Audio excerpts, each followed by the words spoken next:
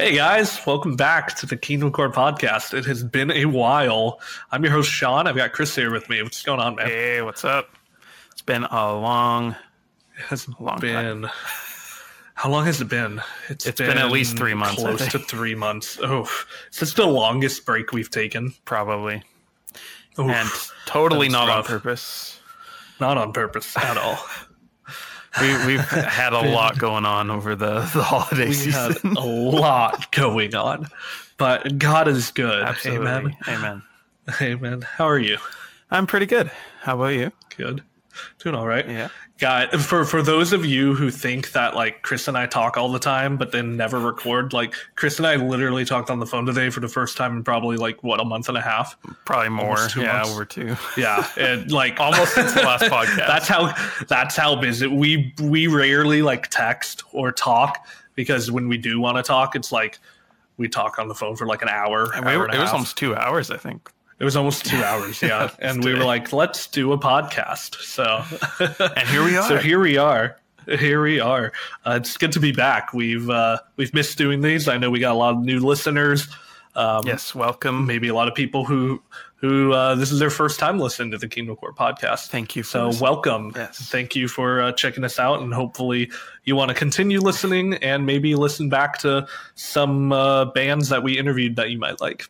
Absolutely. Yeah, we got a lot of episodes planned that we want to do, and like interviews that are kind of sort of lined up, but not any date specific. And we're just like, man, we can't wait to get some of these episodes out to you guys.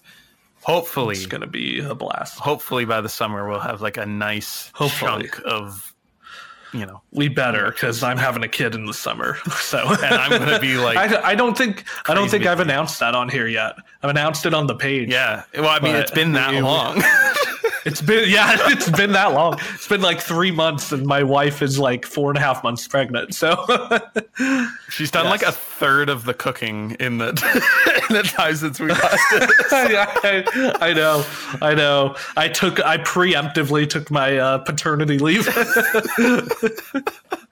Yeah, so that means when you have your baby, you cannot stop posting like less than 2 or 3 reels a day on Kingdom Core. You've already had your leave. It's true. That is true. Sorry, babe. Christian metal comes first. Yep. That's what we're naming the kid. Christian Metal Ely. CM. I mean, hey, that could work as a good CM. There we go. Yeah. Punk in the middle name. So Chris, was that Punk as the middle name? CM Punk. Isn't that a wrestler? There's not name? much Christian Punk. I don't know. I don't watch wrestling. I don't either. I just like sounds like it. Yeah. Oh man. So today, we actually, in all honesty and transparency, we tried to hit up some bands like really last minute. I actually felt bad. I was like, hey, I know this is like 5 hours away, but we have an opening if you want to be on the show. But yeah, like I didn't expect anyone to say yes, so they didn't. So we have this backup plan. Chris, you want to tell them about the backup plan? Yeah, so Sean put out a Instagram story post asking for questions from you guys, because we want to answer your questions. We did, I think we did an IG live last year sometime where we were kind of doing a Q&A, but we wanted to kind of do it in a more official, permanent version, as in an episode of the podcast. So we have a bit of questions from you guys. We were asking for good questions, and most of you guys came through.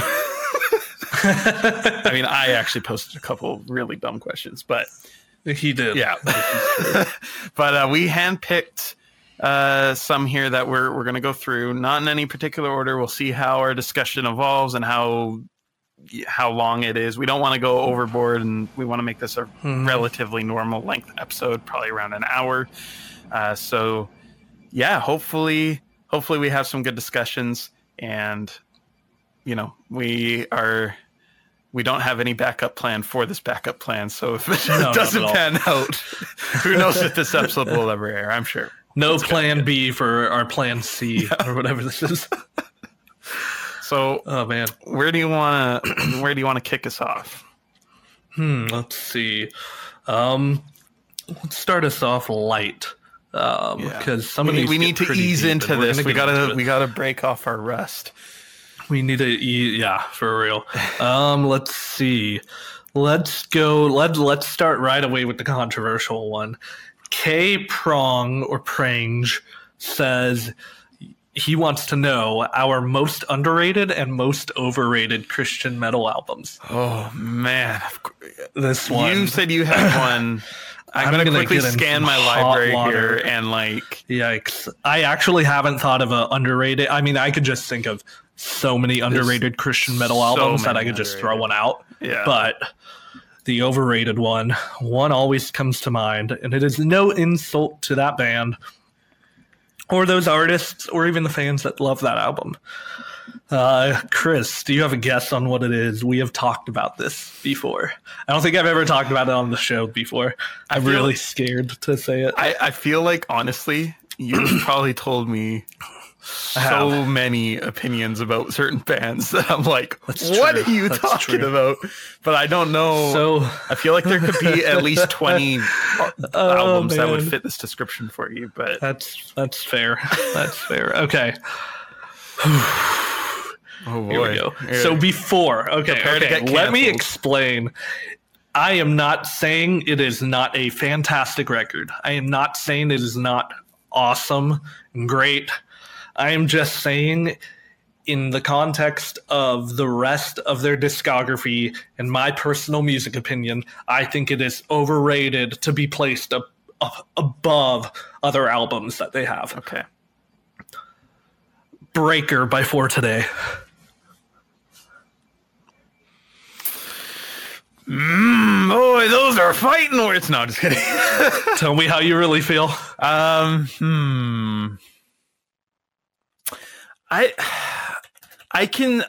can see it, and I feel like let me just say here, because we have had this discussion about this album before a couple times. Not on this, have we? Well, I think it was when I chose Breaker by For Today for the album draft, didn't you? Yeah, and I think you voiced your opinion that it was overrated. Probably did. I try to anytime Breaker comes up.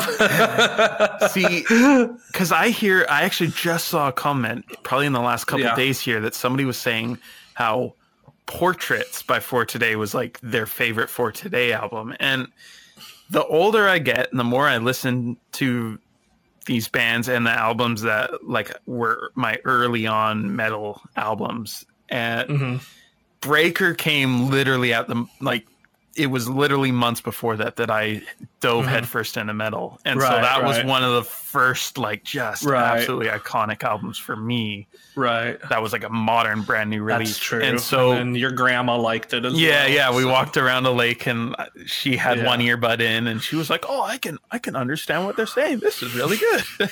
So I get that. Okay, I will say I kind of get where you're coming from. That it is overrated. I probably better albums. I think they did. I think everything they put out after Breaker was better than Breaker. I think when Breaker came out, it was definitely the best thing they did. I'm gonna push and I back. think that means I'm a good fan to say that they got better. Okay, as they kept going. Here, just a very quick rating for me. Okay. This is what I would say was that Ecclesia or Ecclesia, however you want to say it. Portraits were worse than Breaker. Like Breaker elevated, I think, to that point. I'd agree. I would say now, as much as I love Breaker, like that is still one of my favorite albums. I can say, technically speaking, and like appreciating the everything, like the production, the writing, everything. I would say Immortal is a better album. I was disappointed when it came out, because I was a massive For Today fan and like Breaker was that album for me. I remember when Immortal came out, it felt like a very short period later, even though it came out 2 years later. Their best album. It felt too similar to me at the time. Like when I first listened to it, I don't feel like I was disappointed because I'm like, this is just too much of the same. Now I listen to it and I'm like, okay, you know what? Actually, I think a lot of these songs have elevated to the point of like they're absolute classics in the scene. Got it. Okay. Prevailer was an EP, and it's absolutely amazing. Prevailer is like possibly the best Christian metal EP ever. The acoustic version of Fearless is just impeccable. I love it. Yeah, but also Crown of Thorns might be For Today's best song. It's definitely up there. Now, Fight the Silence. Fight the Silence is so good. I know like a lot of the For Today album. fans hate that album. I would say That it's was worse than actually my Breaker. first For Today record. Really? So I still Okay. love it for that. Yeah. Yeah.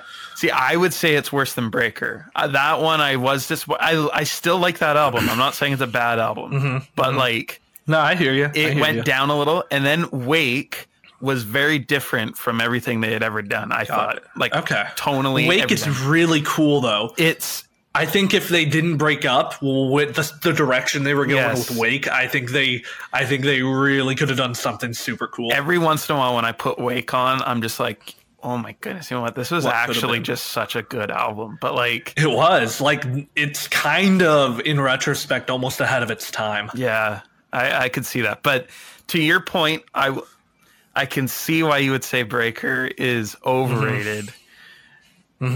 I think if we're talking about For Today, I think Fight the Silence is overrated. But Yeah. Okay. I'm trying to think All of right. any You other. go overrated. like an I'm still overrated trying to album. think of an underrated one. I have an underrated, so I'll quickly cut to that. All right, go with your underrated. Underrated. I was just scrolling through here, and you know what? I think it stood out. Yeah. Where did it go? Hold on. I just don't want to say it wrong. Say it wrong. The name of the album. Tough Here we to go. say. Sleeping Giant. And you're going to be like, what? Like, underrated Sleeping Giant? Finished People.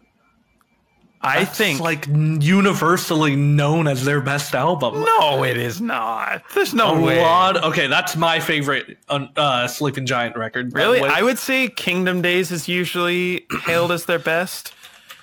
I guess, but that's Or like Dread Champions, even. Or Sons of. Like the older Dread stuff. Champs. I don't hear people talk about Dread Champs too often. Really? The older guys Okay. do. The guys who were like 18 in 2007. So yeah. here's the thing: Sleeping Giant, when it came out, like Finished People in 2014, Uh-huh. most of the band outside of Tommy kind of temporarily left. Like See, I didn't know that. it was all Okay. Like when they toured, it was only Tommy that was the only original member. Oh wow. Like, okay, I didn't know that. At least maybe the drummer. I'm not entirely sure, but like I love Finished People.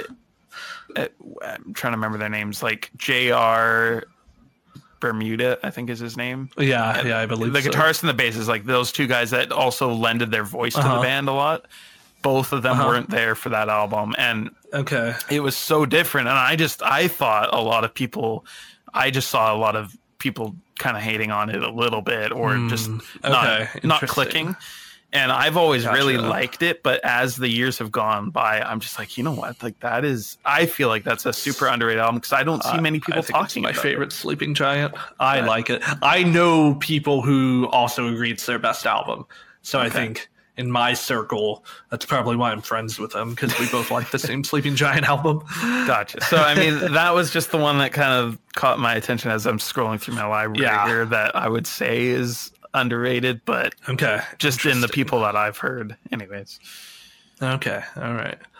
Oh, I think I have an overrated. Okay, go with overrated, and I'll hit you back with the underrated after.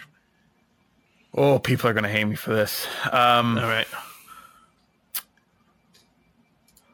1,000-Foot Crutch. Okay, hold on. Everybody's going to be like rolling their eyes. 1,000-Foot Crutch. I mean, I I go think with a the lot word, of but- people think I Thousand know. Foot Crutch is overrated. Absolutely. But out of their albums, Okay. and I know, Adam, if you're listening, I'm sorry, man. Oh, you better not say what I think you're. You better not say their best album is overrated. The end is where we begin. Oh my gosh! I we think- have to end this episode. That's like their best. That's their magnum opus. No, well, I don't know. They went downhill after that.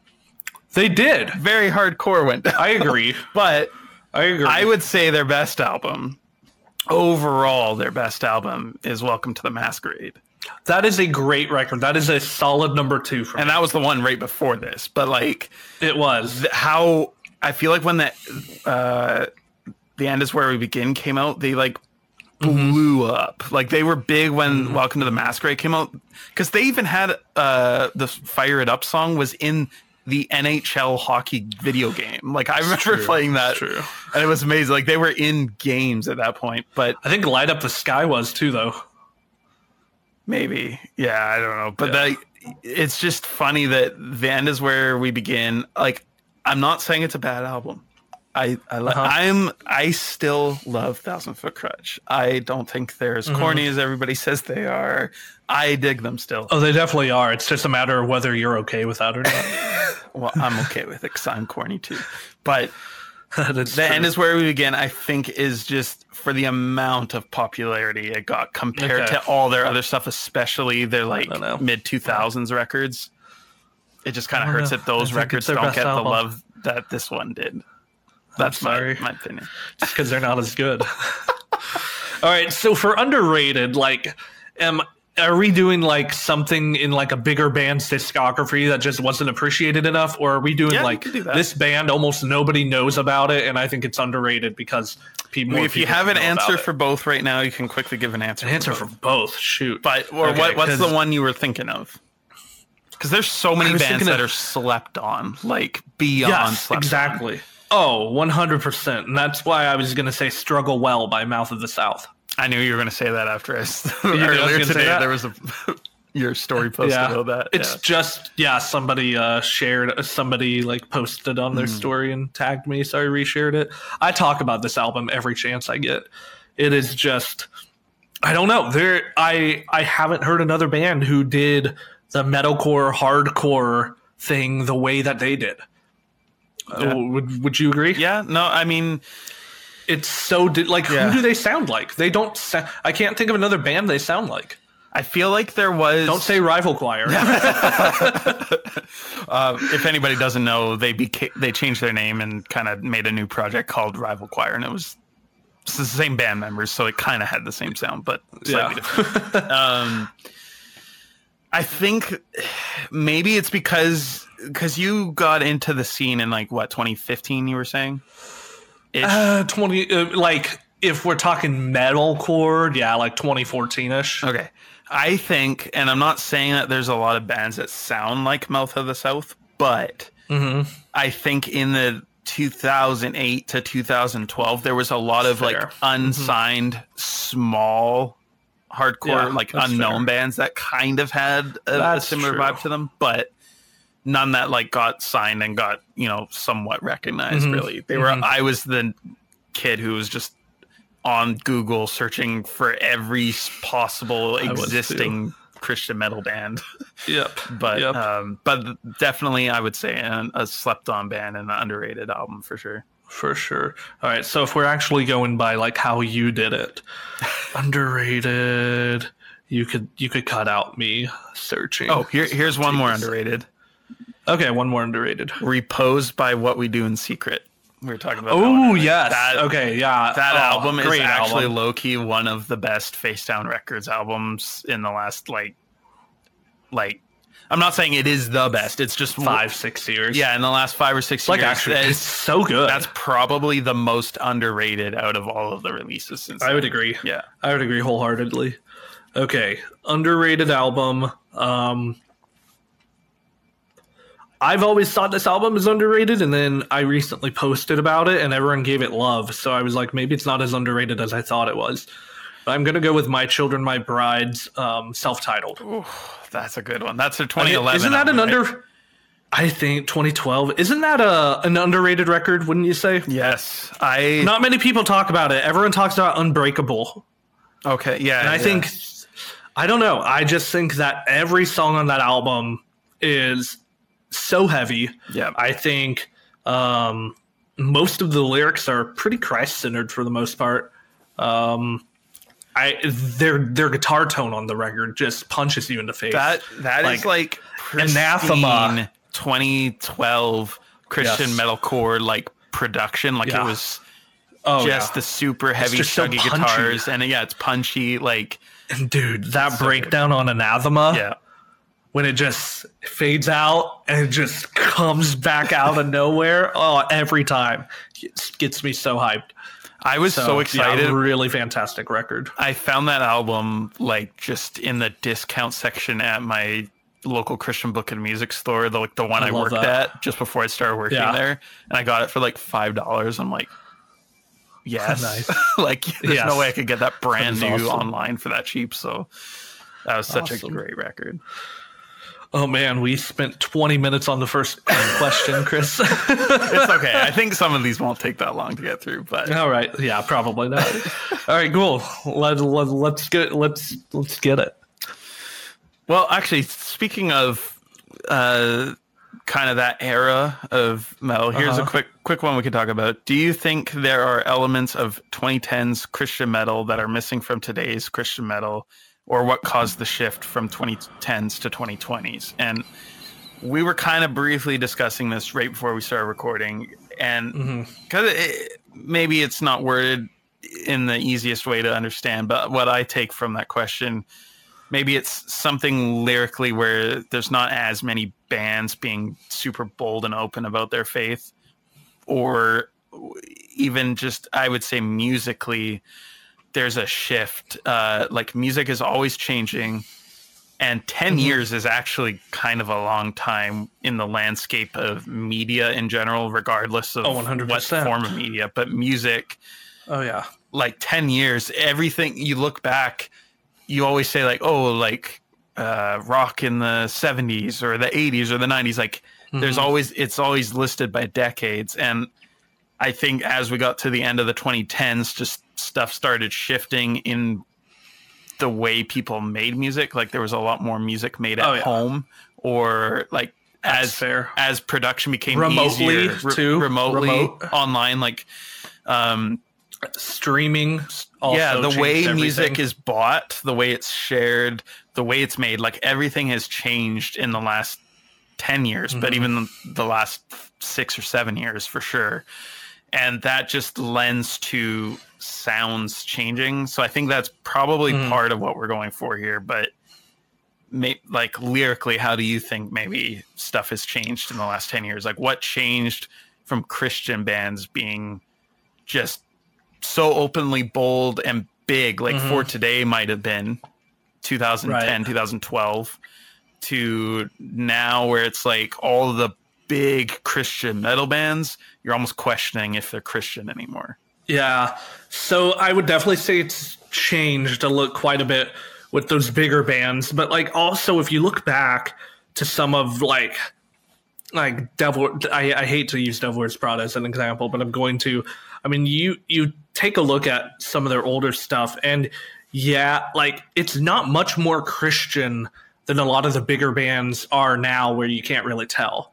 I mean, they had the occasional like I think of Under Oath. What is it, like Jesus, I'm Coming Home or whatever? Oh, like that's they had the slow song on Define the Gray Line. Like it kind of felt like that. Like, I mean, Fit for a King, they're writing that line, but I still think it's easy to look into it and be like, oh, right there he's talking about God, which like I don't know if he is or not. But I think, where am I going with this? I think like a lot of bands back then honestly may have just been like putting Jesus or God or something that could relate to faith in it, just so people could be like, oh yeah, see, he talks about faith there.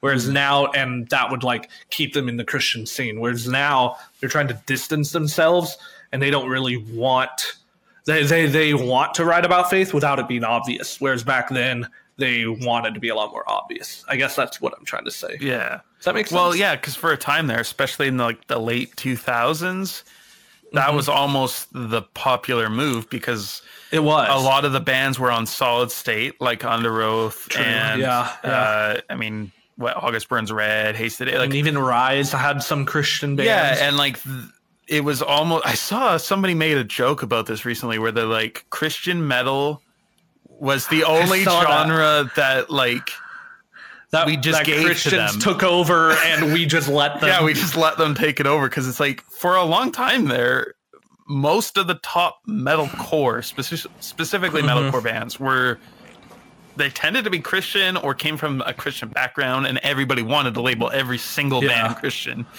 Right. But like, Have you ever watched Finn McKenty's video? He made it like 4 or 5 years ago. Yeah, about like what killed Christ dead. Yeah. Yeah. He said something really good in that where he talks about how like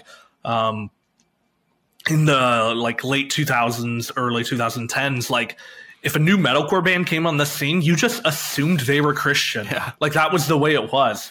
And that is crazy. That's like because now it's just like you basically assume they're not, you know. You assume they're not, but you dig at every possible scrap of evidence to disprove that they aren't. Like that's true.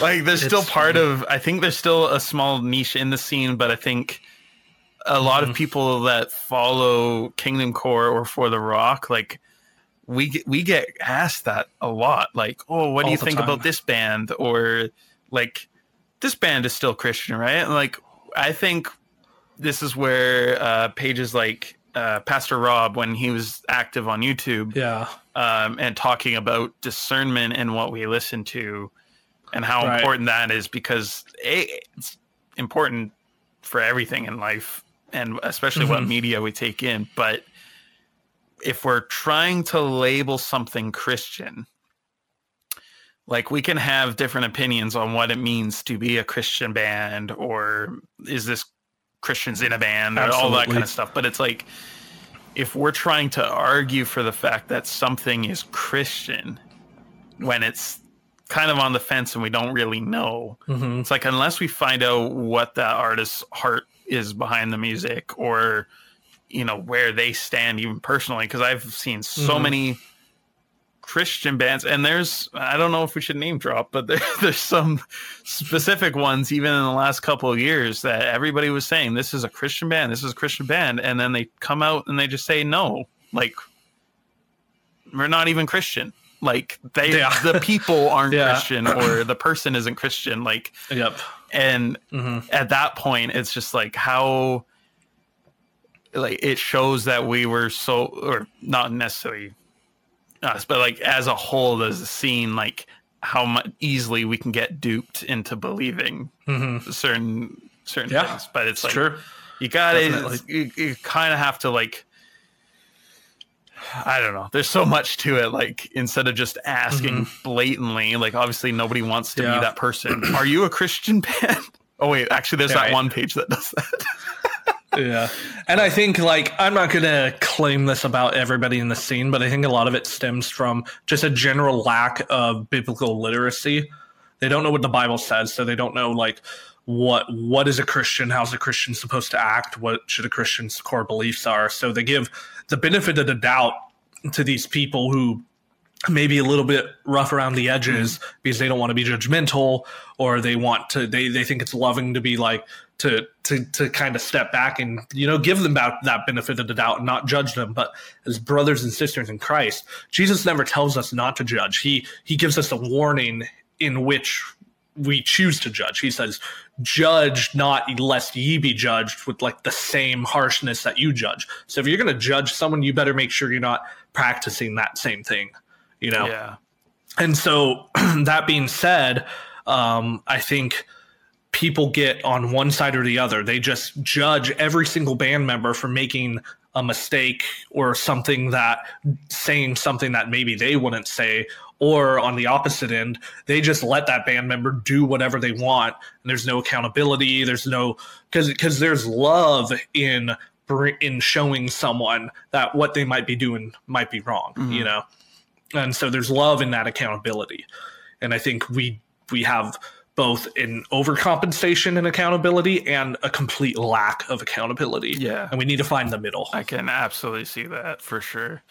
Yeah, there's so many times where, like, it's different, because back in the day, pre-internet, if you went to one of these like underground Christian shows, and I think I've heard a lot of stories where it's like, oh, like, I saw this person smoking, or I saw this person drinking, or I saw this person swearing, and it's like, just by word of mouth, you know, somebody could be brought down upon on, I mean, whatever, but in essence, a lot of that stuff in moderation is between them and God, and like, it's hard to judge on those specific things. But then when it starts slipping into with social media, when certain bands and certain members of bands are like literally just constantly posting stuff with sinful behavior, like maybe beyond what we were just talking about, but it's it's like a regular thing.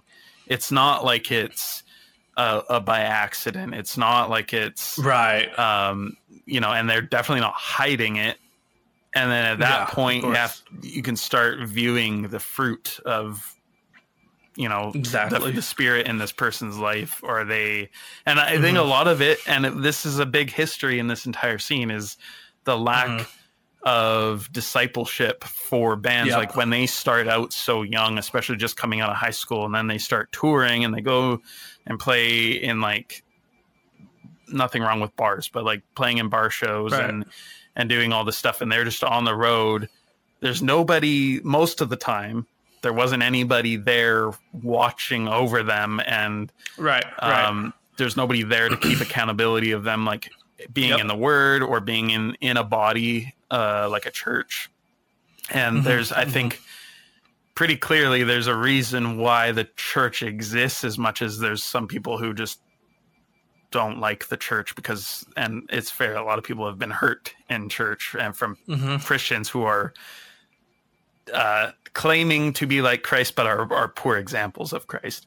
Right, exactly. But when you just throw away that entire part of the faith and the importance of being around people that are our brothers and sisters, and we're all part of the body of Christ. And, if you just sever the hand off and that hand can't do anything or isn't anything by itself, like, it has to be connected. And there's just a lot of that history in the scene of people just walking away from faith because there was no grounding. There's no foundation. 100%. No, well said. Thank you. Well said. Let's see. What do we have next? I really like this one. We may be talking about this for a bit, but I think it's really good, and definitely some things to clear up. This is by Caleb Dirksen, I believe. Dirksen. If you believe in once saved, always saved, and those who fall away never were, should we still promote old albums who no longer believe their message? This is a really good question. Really, really good. This is probably the best way that I've heard this question phrased as well. I want to start off and clear some things up. I believe in what's called perseverance of the saints. That is typically what people refer to as once saved, always saved theology. I'd like to clear up that once saved, always saved is not, I hear the argument a lot that against once saved, always saved, that is just, you can't just say you believe in God and then go live a sinful life and make it to heaven. It's not like, I got saved when I was 12. I'm going to live my life for me. But because I got saved when I was 12, I'm still going to heaven no matter how I live. That's not true. We know that works and fruit are the byproduct of your faith and show whether you are actually saved or not. They don't actually save you. Once saved, always saved means salvation is not of ourselves. Faith is from God. Grace is from God. And when God gives us grace, nobody can take that away from us. If you have truly, truly been saved, God will keep you and finish you till the end. He always, I'm blanking on the verse, but essentially to the point of what he starts, he will, or what he starts, he will bring to completion on the day of. Forgetting it, but you know what I'm talking about. Most people who are listening know what I'm talking about. So I definitely want to clear that up before. So again, the question is, if you believe in once saved, always saved, and those who fall away never were, should we still promote their old albums who no longer believe their message? I'm going to answer that with a question and then answer that question. Let's say you attend a church. You're a faithful member of that church for 5-10 years. Let's go. You've attended there a decade, and you've loved the pastor and his preaching. And every Sunday you are just so encouraged to go back out into the world, be a light for Christ. You're encouraged to be in your Bible. You're growing. 10 years into attending that church, That pastor falls away, decides he's no longer a believer. It is all the stuff that you learned from him, all the sermons that he preached. Are you just going to forget all that? Is what he said each and every Sunday, is that no longer true? Or like, I'm sure there's going to be some sort of, I don't want to say identity crisis. There's going to be some questioning. You're going to be like, God, like, I don't know what to believe because this man preached all this truth and he couldn't even stay saved. Stay, I use air quotes with. But my reason in saying that is I think it's very similar to a lot of these albums that like the band members were Christians when they wrote them. Do the lyrics contain truth? Because I don't think it matters who truth is written by. I think truth just matters because truth is truth. You know, Paul says when he's in prison, I forget which book it is, but he doesn't care that there are people preaching the gospel with false motives. He just praises God that the gospel's being preached. People in those times were preaching the gospel while Paul was in prison to spite Paul because they knew how much he wanted to preach. Yeah, but he didn't care. He just cared that Christ was being preached. And he would say, like, if they're not against us, they're essentially for us. Like, if they're not actively anti what the message is that they were preaching. Yeah, I think it's a hard one. Yeah, I'd love to hear your take on this. It's hard because I've thought about this too, like especially because this is all we do online is we promote. Yeah, oh for sure. We for definitely sure. go 100%. Back to old albums and all the time. Yeah. I think it is one of those things. Hey, we have to look at that particular instance because it's really hard because one side of my brain wants to say, well, you know, they didn't believe what they were saying. So is it worth still listening to, or is it worth, you know, sharing? But then there is another part of this where even just talking about, you know, somebody falls away, is it possible that for a season, somebody's, you know, a season being however long in somebody's life, where it's like they write an album genuinely as somebody just out of high school or, you know, early 20s, they're making this music, and then they kind of walk away, or like maybe just their walk with Christ kind of not burns out, but just kind of fades, and it's, you know, and then at some point. Or do you believe that they will never come back? But like, I feel like there has been times where people wander from Christ for 10 years, or they were raised in a certain way. And then, you know, 20 years from then, they're like, oh, like, okay, now I get it. Or now, you know, like their faith is reignited. And so it's like, there's such a small amount of time when we're looking at these bands that, you know, 10 years ago, they had a super Christian album and now they're not. Maybe they're even saying stuff against it. It's like, how are we to know that in 10 years from now, they don't rekindle that faith and start doing stuff for God again? I think it's really hard for us to say, well, I'm not going to listen to Under Oath anymore because clearly all these guys are not, you know, super for the faith anymore. But it's like, you never know. 20 years from now, it's like, I think that's probably part of the thing in the scene where it's like, we need to pray for them. Like if we care about them as people beyond just being on a platform and being a personality in the music that we listen to, it's like, if we genuinely care about them, yes, we personally probably can't be in their lives and being that kind of light, but we can pray for situations where people do really come into their life and influence them back to God. Yeah, I think that's great. That's awesome. But yeah, there's definitely a lot of sides to this.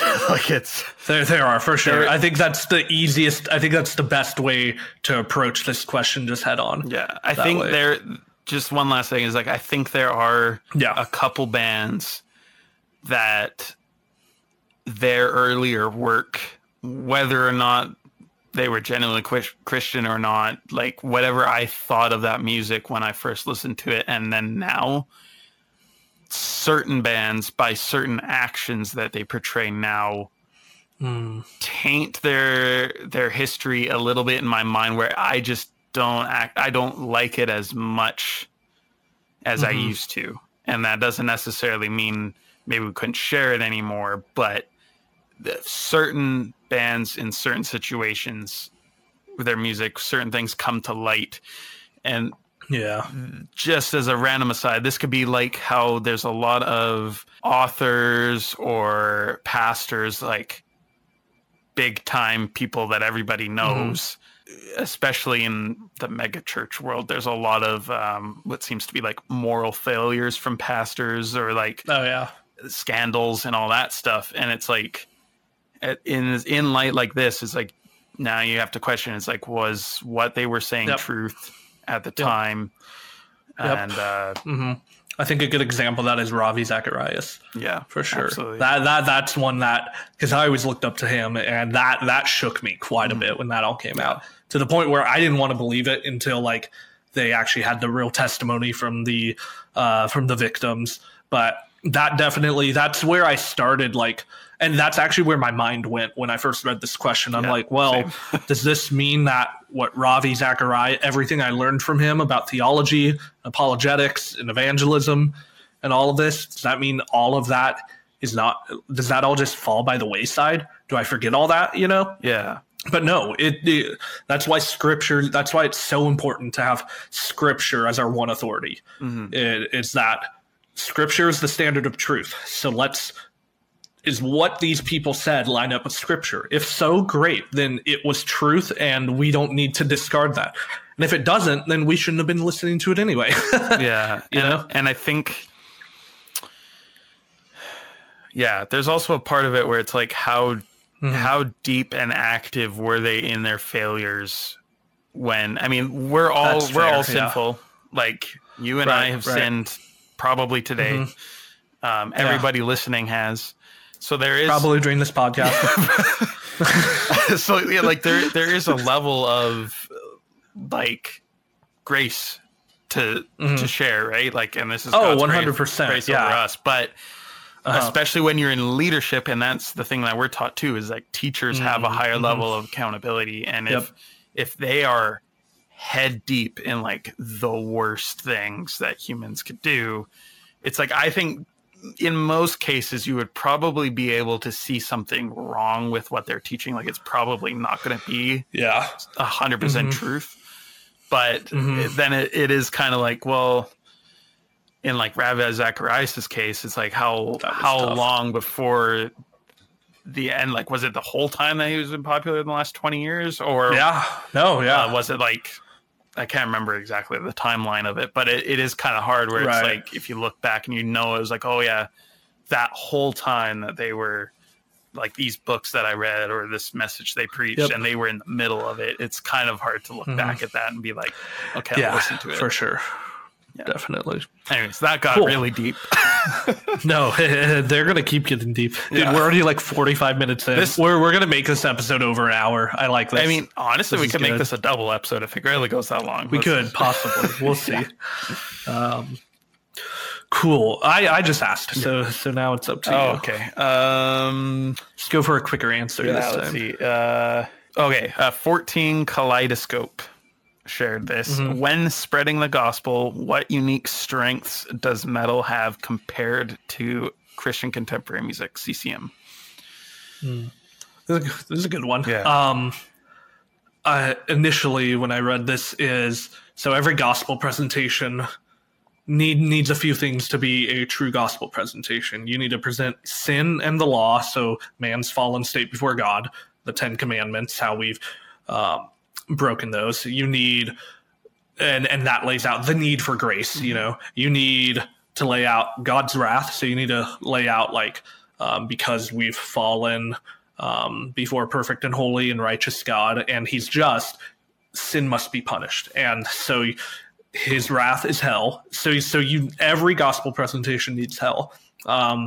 it also needs the cross and it needs the grave, the empty tomb. It needs all of that. And I think Christian metal does that more than CCM. I think you get a lot of songs that talk about God's wrath and hell, calls for repentance, a lot more than CCM. I don't really hear much calls for repentance in CCM. I don't hear much about God's wrath. At most, I hear they talk about being free or chains falling off, but it's all a lot of imagery.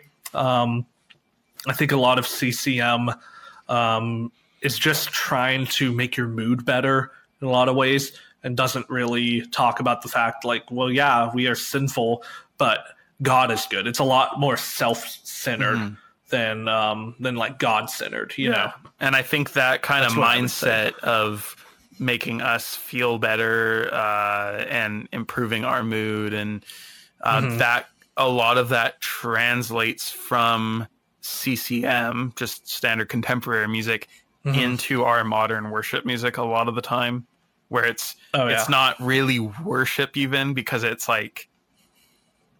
oh God, you did this and it makes me feel better, or I need more power from you, thank you. It's just a lot of that, instead of us actually being Lord, you are above all, you're my you are what we need. It's always give us more of something.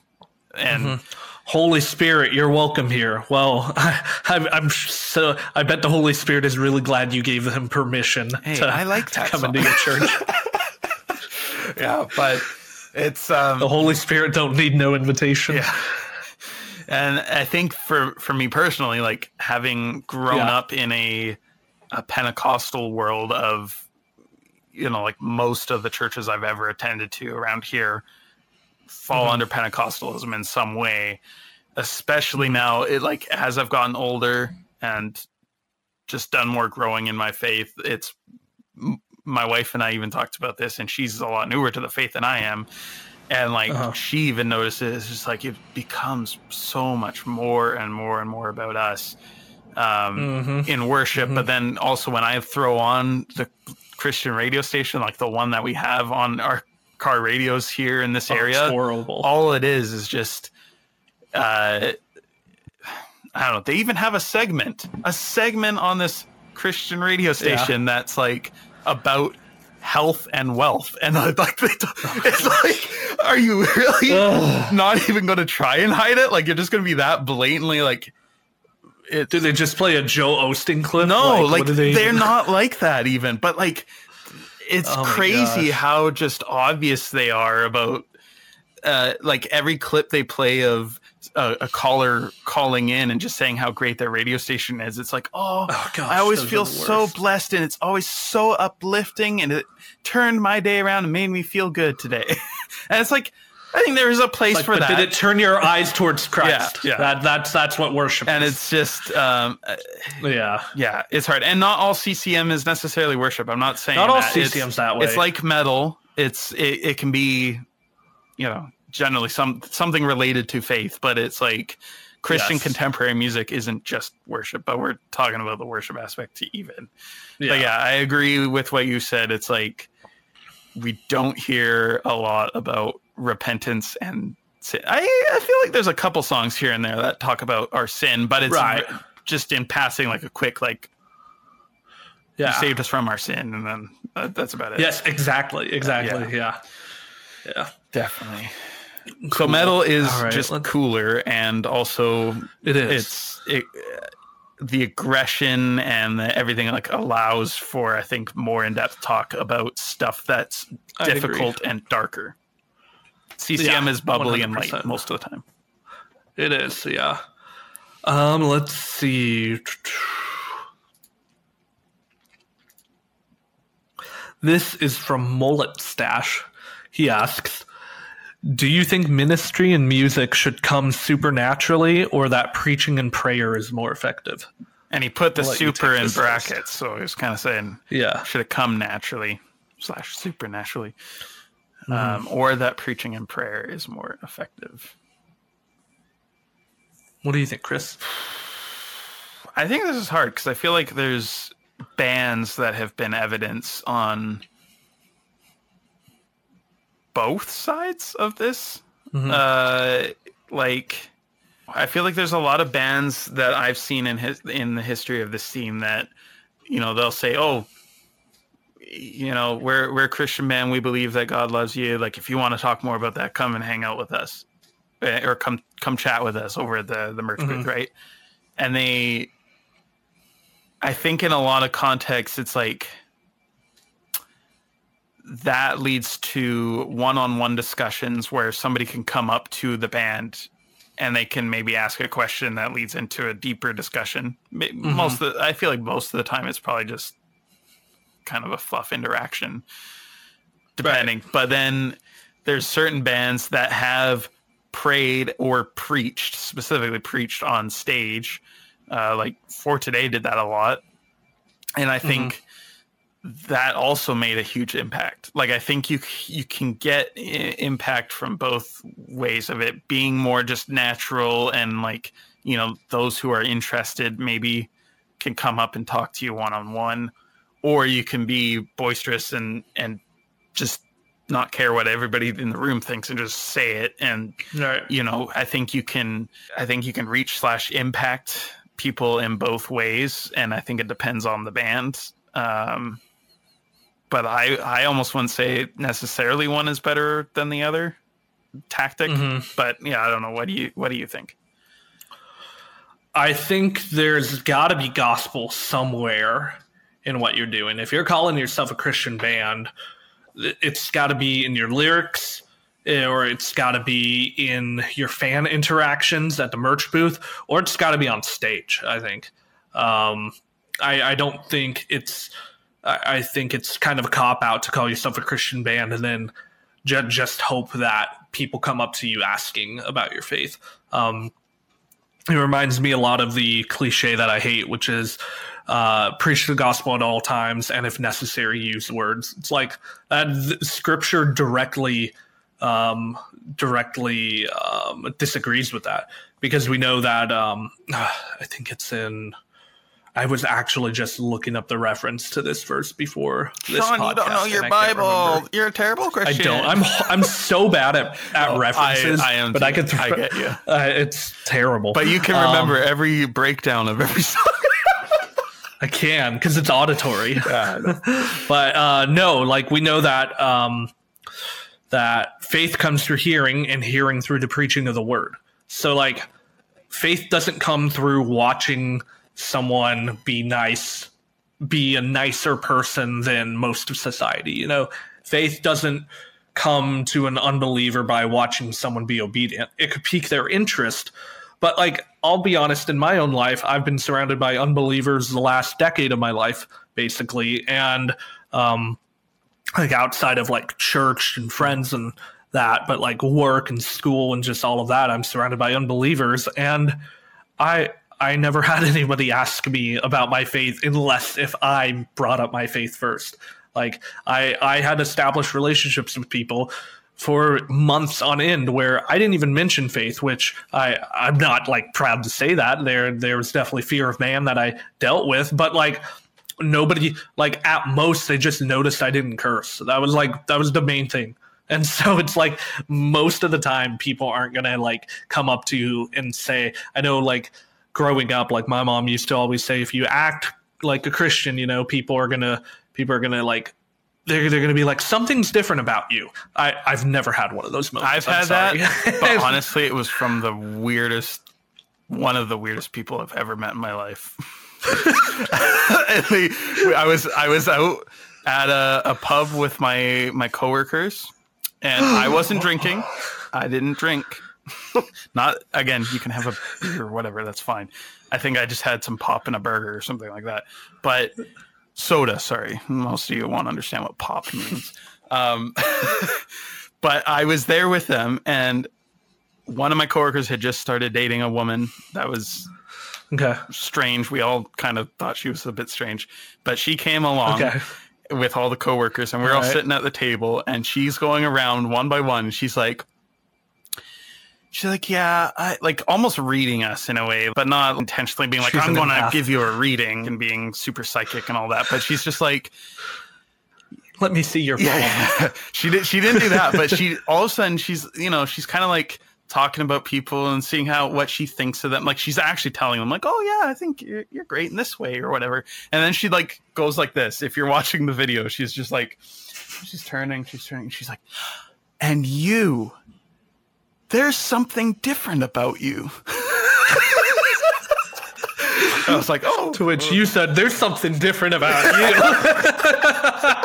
I'm like, well, thank you. I'm like, it's. I was thinking in my head, I'm like, it's probably because I'm a Christian. Genetic. But I mean, yeah, that's probably what you're noticing. But yeah, it was interesting. That's funny. But you get what I'm saying. Yeah. Like, real Christianity and evangelism requires action and words. It requires words. And so, like, I'm not telling every Christian band they must preach from stage. I don't believe that. I believe there are a lot of people who definitely shouldn't be preaching from stage. Yeah, that was going to be the other side of the argument. That's just not their that's not their gifting. Mm-hmm. You know, they're an artist and they're preaching the word through their lyrics. You know, and they're preaching it one-on-one conversationally at the merch booth, and I think that's fantastic. I think that's great. So yeah, that's my response to and it. I think that's also to say like bands like Sleeping Giant, sorry, not Sleeping Giant, like For Today, like Maddie, like Sleeping Giant preached. Yeah, they too. preached too. But in the case of For Today, it's like they were probably like the most preachy. I feel like actually like preaching on stage. Oh, for sure, yeah. And it shows Maddie had a pastoral heart. Like he was being called to be a pastor, and when the time for the band was done, he became a pastor. And it's like, and it wasn't just for like a quick little one-off. Like what? It's been 8 years now, 7 years. So oh gosh, have they been gone that long? Rest in peace. So it's been 7.5 years. Oh my gosh. But yeah, I definitely agree. It's like the words should be there. And yeah. Cool. All right, we only got like a couple more questions, don't we? Does theology matter? Oh, that's good. Okay, so this was God, give me a girlfriend, please. That page. They have some good music recommendations. I always die at their comments. But does theology matter on Christian metal / music in general? I think this can kind of tie into a lot of what we've been discussing this episode. I would say yes in certain cases. So it depends on what your goal as a band and honoring God with your music. And like I'm open to Christians making music that isn't blatantly Christian, like it's like, you know, super preachy sounding or like super overly over the top about God and like talking about other things. But I do think that Christians should be making music with the mindset of honoring God with their talents and like not like, I feel like I've seen it a lot. Oh, we're just trying to do this for fun. We're just having fun. We're just, you know, we're just playing music. It's like, I think that sometimes can be a little bit of a, not a cop out, but just like, you're kind of missing the point. You're missing the point. Like, God gave you the talent. So in whatever a Christian, whatever we're doing, we should be doing to the glory of God. And we don't. Yeah. I think the parable of the talents is a really good one. And it's like, we don't always do that. You know, we don't always 100% all the time doing everything to the glory of God. Right. But I think especially with music and this whole topic of music, and it's like I think when you take a look at different forms of media, whether it be like movies, books, video games, music, I think there's something, I've always believed that there is something inherently a little bit different about music. Like, I think that just ever since the beginning, like there's been some sort of music, like music is more universal, where it's like it's recognized across the world, across different cultures. Like there's something. Music has no languages. Yeah, exactly. Like it can transcend all the barriers of everybody. Like, so I think when a Christian is not intentionally using their gift of being a musician and making the music and keeping their faith in mind, at least whether or not the music's directly about that, it's sometimes like, I don't know, it just takes away from the impact that music, I think, could have. Whether or not it's specifically leading, like helping somebody deepen their faith in Christ, or even just pique their interest in Christianity and eventually becoming Christian at some point. But it's like, if they're just doing it for fun, it's like, I think that just kind of eliminates your impact most of the time. No, I think that's good. To piggyback off of that, does theology matter in Christian metal or music? No, you're fine. Yes, let me explain. I mean, what is theology? Theology, I mean, if you just break down the word in Greek, it just means the study of God, very simply. So the study of God matters in everything we do as a Christian. If we're writing music, obviously not every song has to be some big spiritual worship song or about God. But if we're going to be writing about God and writing about faith, I hope you have a correct theology on who God is and what the Bible says about him and what the Bible says about man. Right. Yeah. I really hope, because like, if you have a false theology, if you believe that everyone goes to heaven, if you believe that what are some other false theologies? If you believe that if you believe in a gospel of prosperity, like, you know, these are false theologies. These are wrongful studies of God, or wrong, what's the word? I can't even remember the word. Wrong conclusions on who God is, when reading scripture. And so theology definitely, I don't believe you need every song to be about some deep theological concept. That's not what I'm saying. But I think the overall tone of your music and how you approach your lyric writing, you better make sure what you're saying about God lines up with what God says about God in scripture. And so that's where I think theology matters in Christian music. Wow, well said. That was great. Yeah, I think with this entire episode and this entire subject that a lot of this is covered, I think sometimes I get messages, and I'm sure you get a billion more of them. Like, some people are like, "Oh, well, why don't you talk about this band?" Or will you check out my music? And then maybe we don't. I mean, we're both insanely busy at times. But it's like, so we don't always have time to respond to every message. And, like, if you're listening and we haven't responded to one of your messages, like, it's not personal. Like, we sometimes it just gets lost. I just got caught up on messages. Yeah. I had like 30 unread for like a month. I felt so bad.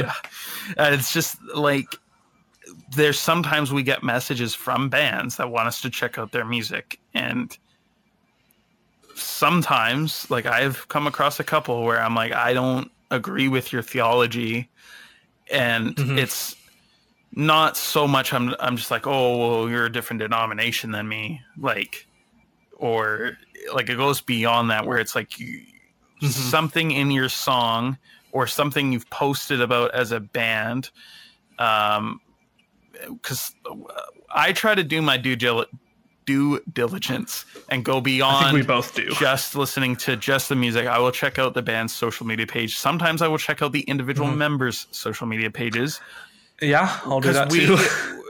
Like, we feel accountable for all of you guys, where it's like we're not necessarily teaching and we're not doing that, but it's like, you guys follow our platforms and you trust our recommendations of music. And I think both of us have been kind of recognized to share like good music in the sense of yeah, the theology and that stuff is pretty sound. And not everything that we always share necessarily 100% lines up with what we both individually agree, because you and I don't agree on everything 100%. But like, there's the essentials of the faith and what makes Christianity. And there's certain bands that will send us music, and it's like we can see that's like, I'm sorry to say, sometimes I don't feel comfortable sharing your music because maybe you're not actually Christian, like in the sense of like,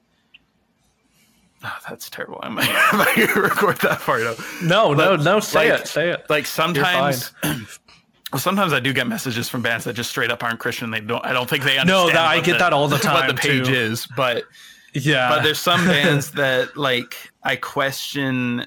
Like, I don't know if you're necessarily mature enough in the faith to understand why something that you're saying isn't quite there. And if I then share your music and people question that when they see it, I'm like, well, either I look kind of foolish for not looking into it, or that band / person, whoever it might be, like they might get not necessarily hate on, but like sometimes the Christian metal scene and everybody like sometimes we can get heated over a lot of little things and go too far with certain things.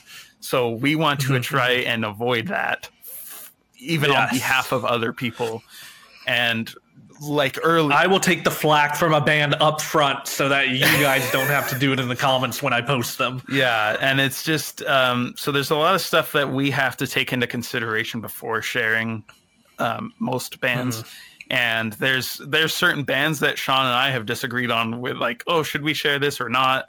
And you know, we discuss it, and like we have our personal convictions, but we always do try to do our best to like, we're not just throwing it out there just because, like, we're not not at all. And I think this comes back to the question. It's like theology matters. At least be Christian, at least be like on point of the essentials of the faith. Because there's some bands that I have shared or haven't shared because they had a weird stance on something that I just completely don't agree with my personal lack of a better term, like denominational beliefs. So we question it, but sometimes there's just bands that we don't believe the same thing. And at that point, when it's like that serious and that big, sometimes it's just we can't give our backing. But again, it's not anything personal. It's just we need to be accountable for what we're sharing and what we're posting. And we hope that with your guys' trust that we've earned that trust, but we don't want to break that trust by being reckless. Yes.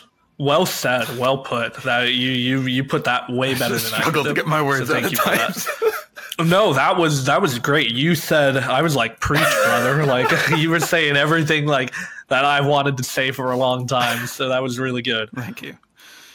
We're running late here. We got time for one more fun question to end this episode on. All right. Okay. This is a quick one. All right. This is from John Matt G. Who is the Christian band right now that is one more great EP or album away from blowing up?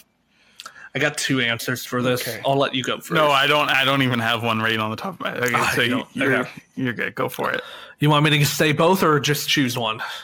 Yeah, you can say both. Wait, like okay, one that's one EP away and one that's one album. Is that what you're saying? He said EP/album, so I'm just saying. I don't think any band is an EP away from blowing up. I think every band is an album away from blowing up. That is kind of true, actually. Oh shoot! Earth Groans just took a stray. Sorry. I love you, Jeremy. That's not what I meant. I think Confessions of a Traitor is an album away from blowing up. I think they are so fantastic. You look at how well their music videos have done on YouTube. Most of their music videos have like 70K to I think 200,000 views. Yeah, like they did really well for their second album, like second full length, especially for being on Face Down and like having and not even being in the US, not even being in the US. So I really think that they are at a point where they could potentially blow up with the right marketing plan and with the right music. I really do. Okay. I'm still, and I think Convictions, whenever they put out their new album, because I Won't Survive took them to that place where like a lot of the mainstream scene knows who they are. Got noticed there, but yeah, it's like they are so close to that refinement point of echelon. Yeah, of hitting kind of that upper. Like getting taken out on like massive US tours. Yeah, and especially also I think Mike had the chance to learn a lot about like with being the vocalist of August Burns Red for a tour, like and just having that opportunity, and then they got to play Christmas Burns Red. I think they are on that precipice of they have the experience more than anyone. Like he has that experience to like push that band there, and then also with the band solidifying their lineup over the last 2-ish years now. Yes, that's huge because they've gone through so many lineup changes. Yeah. If they can keep this core group that they have now, and if this album is anything like what Stigmata was, and just carrying that that level of quality and that level of impact and just depth to the production, like between like the music video and then the audio production, like everything, if they can nail that into like a full length and have the proper marketing behind it, like I think they are that next band that would be like the next big Christian metalcore band that moves beyond being the underground. Like they're the top of the underground, I would say. No, like, they 100% are. But to push up. Also, I think similar tier, similar possibilities there. One EP away, maybe. I don't know. But like Bloodlines, I think is really close to their Bloodlines is like, really good. They've had...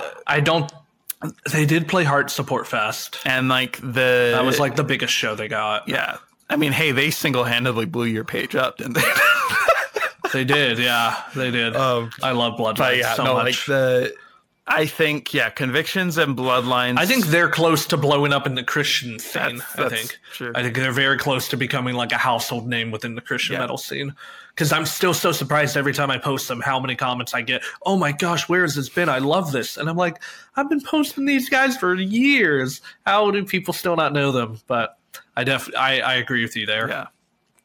But definitely Convictions, I would say, is probably that top choice of possibly blowing up. Definitely.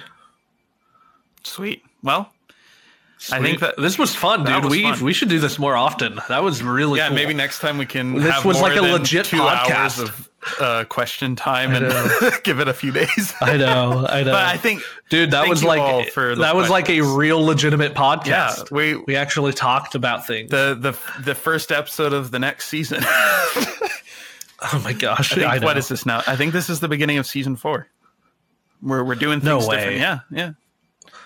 We've had put an episode out in 4 calendar years. Oh, I'm not. We started this in 2021, 22, 23, 24. Yeah.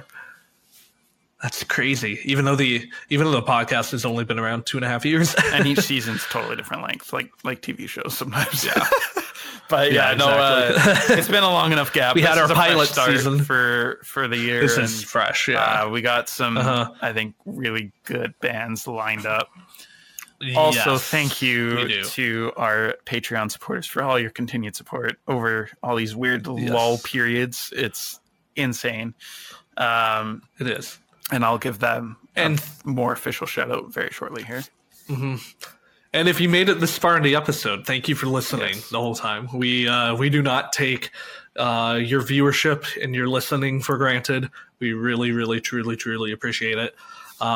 We hope you enjoyed this. Let us know if you guys want more episodes like this in the future. And maybe, and until if then, you guys leave really good questions on our posts or message us or whatever, like we can store away some really good questions for topics on future episodes. So keep messaging us. Maybe we'll invite band members on to have fun and answer these questions. Great too, like to include somebody in these kind of conversations. That way we're not just having bands who have released a new album. Yeah, but we have so many to catch up on. We have a lot. Yeah. We have a lot. So hopefully we'll get to those soon, and we won't keep you guys waiting too much longer. But yeah, thank you guys so much for watching. Thank you for listening. And we will see you all again real soon. Peace. Thank you all so much for watching this episode of the Kingdom Core podcast. It was a real pleasure just to talk to Sean. Hopefully you guys enjoyed the conversation. Hopefully you got something out of it. I want to give a special shout out to all of our Patreon supporters. You guys have stuck with us even through a giant quarter-year low period. You guys are really awesome. Hopefully, like we've been saying, we can this year get better with the perks and, actually keeping on top of that stuff. So our core givers for this period, we had Ben Archer, Fabian Richter, Daniel Harding, Steve Michalowski, Anthony Kuchma, Frankie Blocker, Aaron Peter, and Robert Heck, as well as the Dead Pedal Coffee Company. Thank you for sticking by us with all that you guys do to support us. And we will see you guys soon. We have a special one lined up for the next episode. All right, peace.